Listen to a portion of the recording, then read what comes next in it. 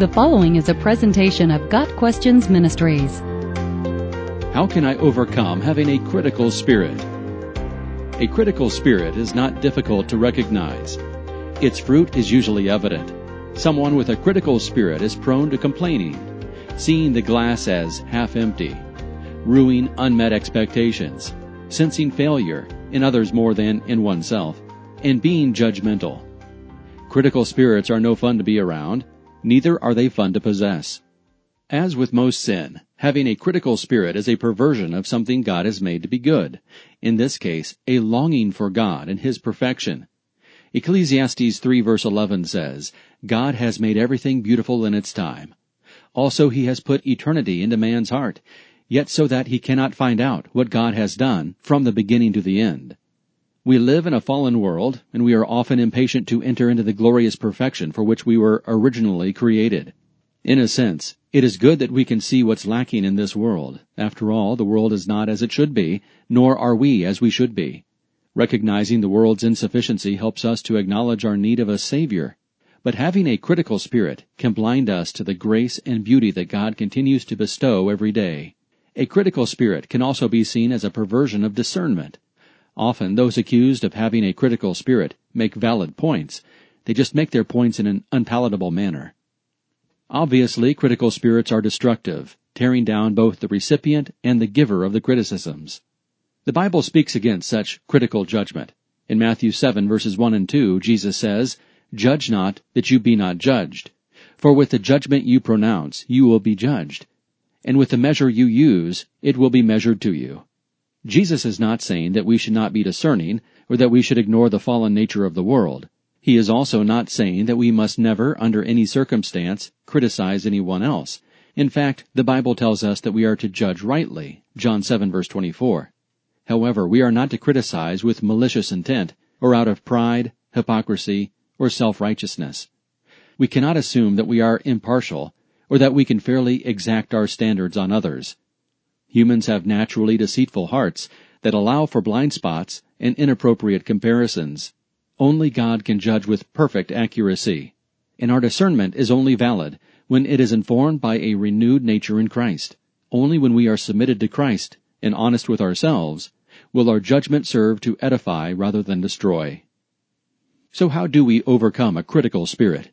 The condition of our heart is crucial. Luke 6 verse 45 says, The good person out of the good treasure of his heart produces good, and the evil person out of his evil treasure produces evil. For out of the abundance of the heart his mouth speaks. Critical words spring from a critical heart, and a critical heart generally comes from a misunderstanding of God's grace, either due to pride or a simple lack of information about God's character and the meaning of salvation. Only when we understand our depravity apart from God and the depth of His grace will we be able to bestow grace to others. Those who struggle with a critical spirit know they can never live up to their own standards. They are constantly judging others and themselves and always coming up lacking.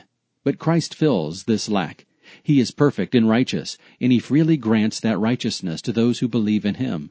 The better we understand God's grace, the more gracious we will be with others, and the more grateful we will be. The giving of thanks is a strong antidote to a critical spirit. Another important area is our thought lives. Rather than focus on what is missing, we should think about what is true, honorable, just, pure, lovely, commendable, excellent, and praiseworthy. Philippians 4 verse 8. This is not to say that we should ignore falsehood, injustice, ugliness, or imperfection. However, we should not dwell on the negatives. Paul instructed the Ephesians regarding this.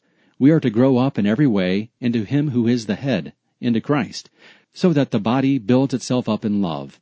Let no corrupting talk come out of your mouths, but only such as is good for building up, as fits the occasion, that it may give grace to those who hear. Let all bitterness and wrath and anger and clamor and slander be put away from you, along with all malice. Be kind to one another, tender-hearted, forgiving one another, as God in Christ forgave you.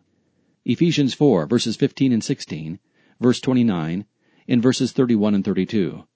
Sure, things could be better than they are, but love covers many sins. Proverbs 10 verse 12. Forgiveness is a priority. As the body of Christ, we speak out of a heart of love in order to build each other up. A critical spirit only serves to tear down. It can also be helpful to remind ourselves that we do not know the thoughts and intentions of others.